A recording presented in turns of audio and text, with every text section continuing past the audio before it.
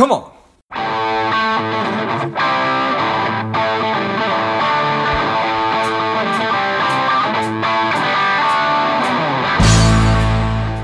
Welcome to Money Savage, Savage Approach to Personal Finance. This is George Grumbacher, and the time is right. Welcome to today's guest, the strong and powerful James Watkins. James, are you ready to do this? I am, George. Thanks for inviting me. Excellent. Let's do this. James is a JD, a CFP, and an accredited wealth management advisor. He is the founder and CEO of InvestSense LLC, an investment education firm. I'm excited to have you on. James, tell us a little bit about your personal life, some more about your work, and why you do what you do. Well, on the personal side, my hobby is whitewater rafting, and I gave up golf. I finally realized that wasn't going to work. And the other thing is I really love working. As you mentioned, I'm an attorney, a CFP practitioner, and an asset wealth manager. And I really enjoy helping people learn how to better manage and preserve their wealth. Excellent. So I know that when we talk about the world of investments, it's enormous. And I think that sometimes people can get lost in it. And then you can break that down a little bit further, talking about actively managed investments versus passively managed investments. And sometimes that can be a really tribal conversation about which one is good or bad or right or wrong. But you've developed a way to, I guess for lack of a better term, measure the I'm going to stop trying to describe it and just let you describe what it is that you've developed that's really, really beneficial for people. Okay, George. The way I like to describe it is I came from a background. I spent a good deal of time as a compliance officer with several broker-dealers. And there's a different standard right now a lot of people don't understand. Broker-dealers are allowed to put their best interests before those of their customers. So they can legally recommend something that may not be the best option for an advisor, whereas a registered investment advisor is required to always put the customer's best interest first. So they can't put the commissions they receive ahead of whether it's in the best interest. With that in mind, I created a metric. I tried to keep it simple. It only requires you to have working knowledge and the ability to do, if we remember from elementary school, my dear Aunt Sally. If you can do multiplication, division, addition, and subtraction, you can use my metric. The metric is called the active management value ratio. And what it does is it allows investors, attorneys, and fiduciaries to measure the cost efficiency of an actively managed mutual fund. And as you said, right now the big issue is which is a better option for an investor or pension plan participant. Actively managed, which comprises most of 401k plans, or passively managed or index funds. And what my metric does is it's real simple. It allows the investor to calculate three types of returns. The so-called nominal or stated returns, those are the returns you see in ads in the newspaper or Money Magazine or the Wall Street Journal. But a lot of the actively managed funds impose what's called a sales charge or a load. You need to calculate that as well, because loads drastically reduce the effective return that investor receives. And then the final measure of return is what's called risk-related return. And that's really the number that investors should use when they're comparing mutual funds.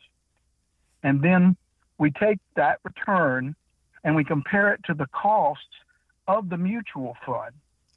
And then we take those numbers for the actively managed fund, compare them to a benchmark or index fund, and then we come to what I call the active management value ratio. And the key here is, as an investor, to get the maximum return, you only want to invest in cost-efficient funds. Got it. Which certainly makes sense. if somebody had heard that and they never really thought of it before, they would say, okay, that certainly makes sense. But it's a matter of taking into consideration all the variables instead of just looking and saying, oh, I got a 10% rate of return. That must be good, because there's potential drag on the investment in the form of some kind of an upfront cost of some kind. Am I understanding that right? No, you're absolutely correct. And a lot of people say, well, I don't know much about investments. So what I did in conjunction with my metric, I've got 2 blog posts, and they're free. And what I did was I put up a worksheet so people can use the worksheet. All the information you need is freely available at Morningstar.com or the Wall Street Journal or Barron's.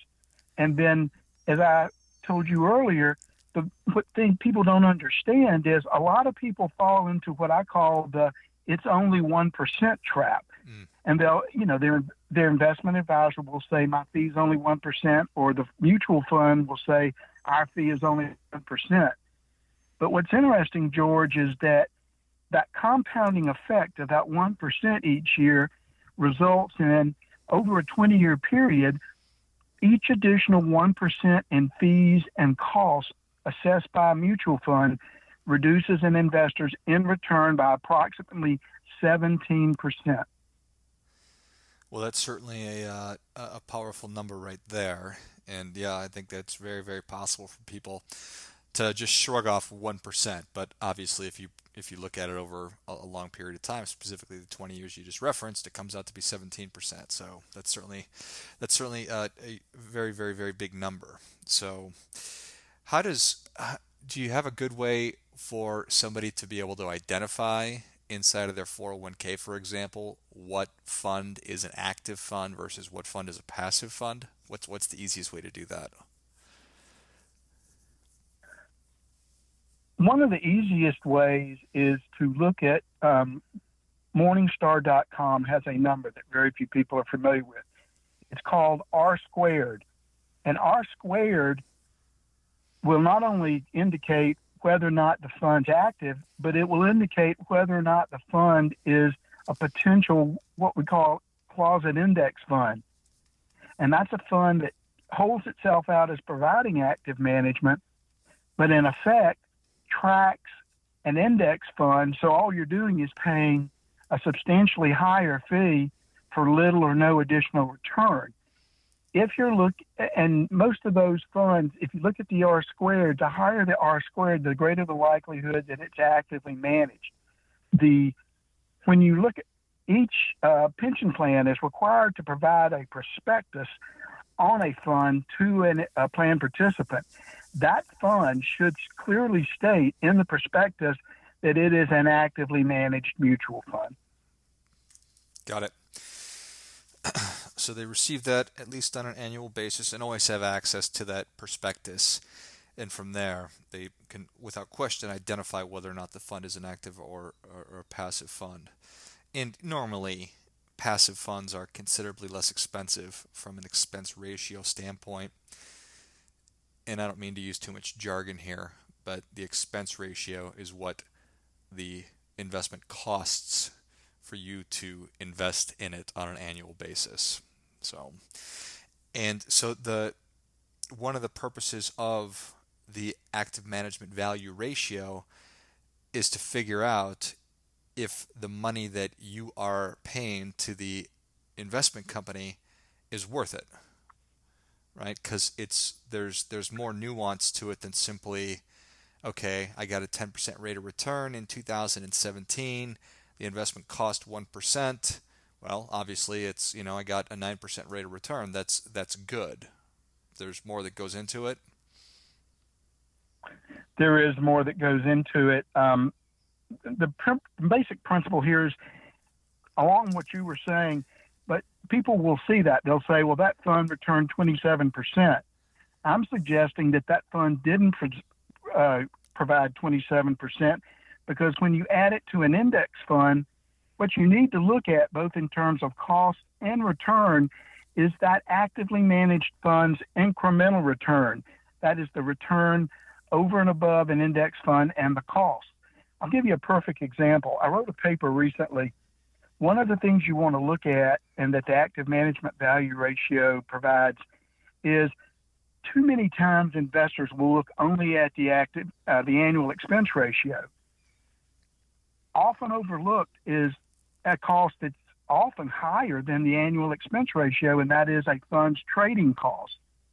If a fund is actively managed, then it's going to incur trading costs.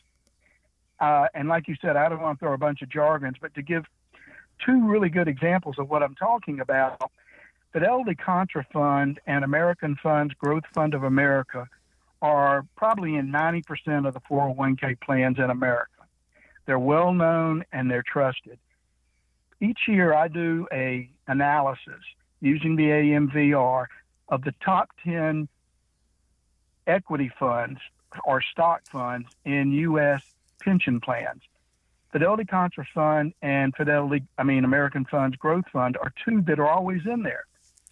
Based on the end returns from last year, 91% of Fidelity Contra Fund's fees and costs produced only 5.9% of the fund's incremental return.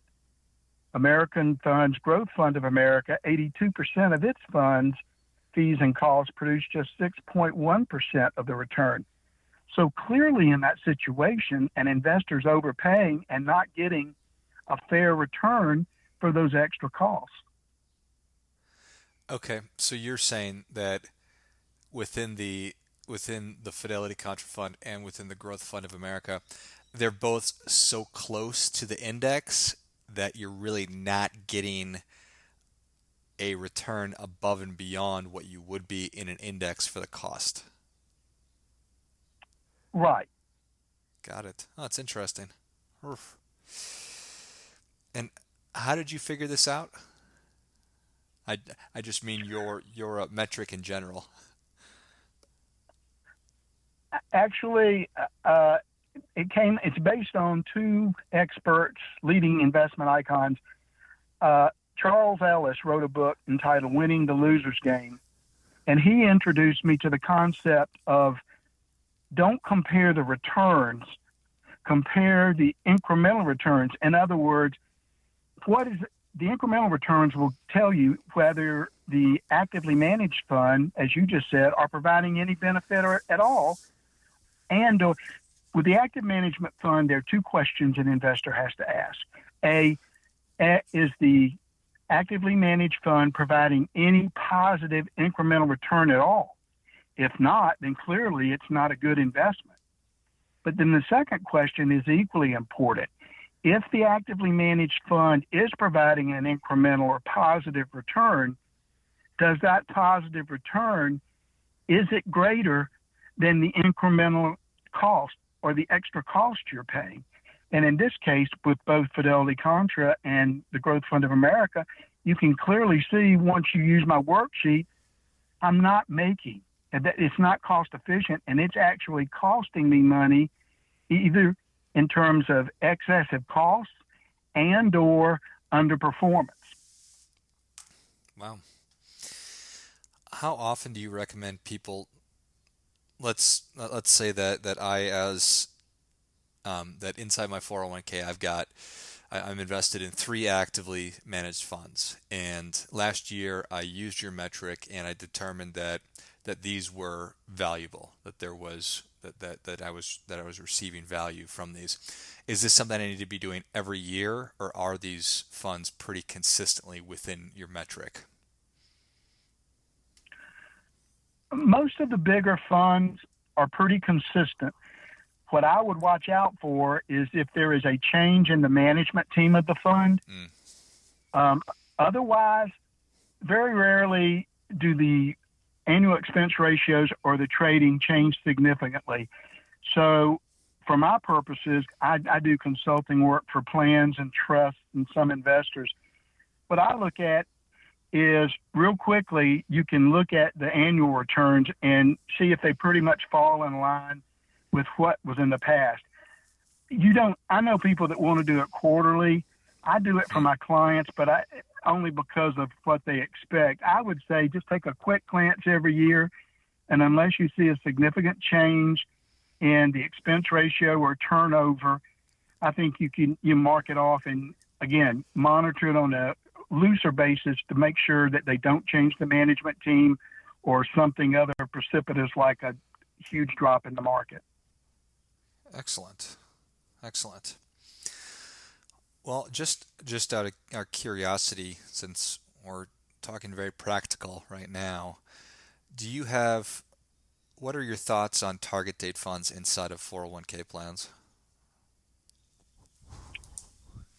I'm not a big fan of them, and the main reason I'm not, George, is as it stands right now, and I know there's a lot of talk about more actively managed TDFs or target date funds.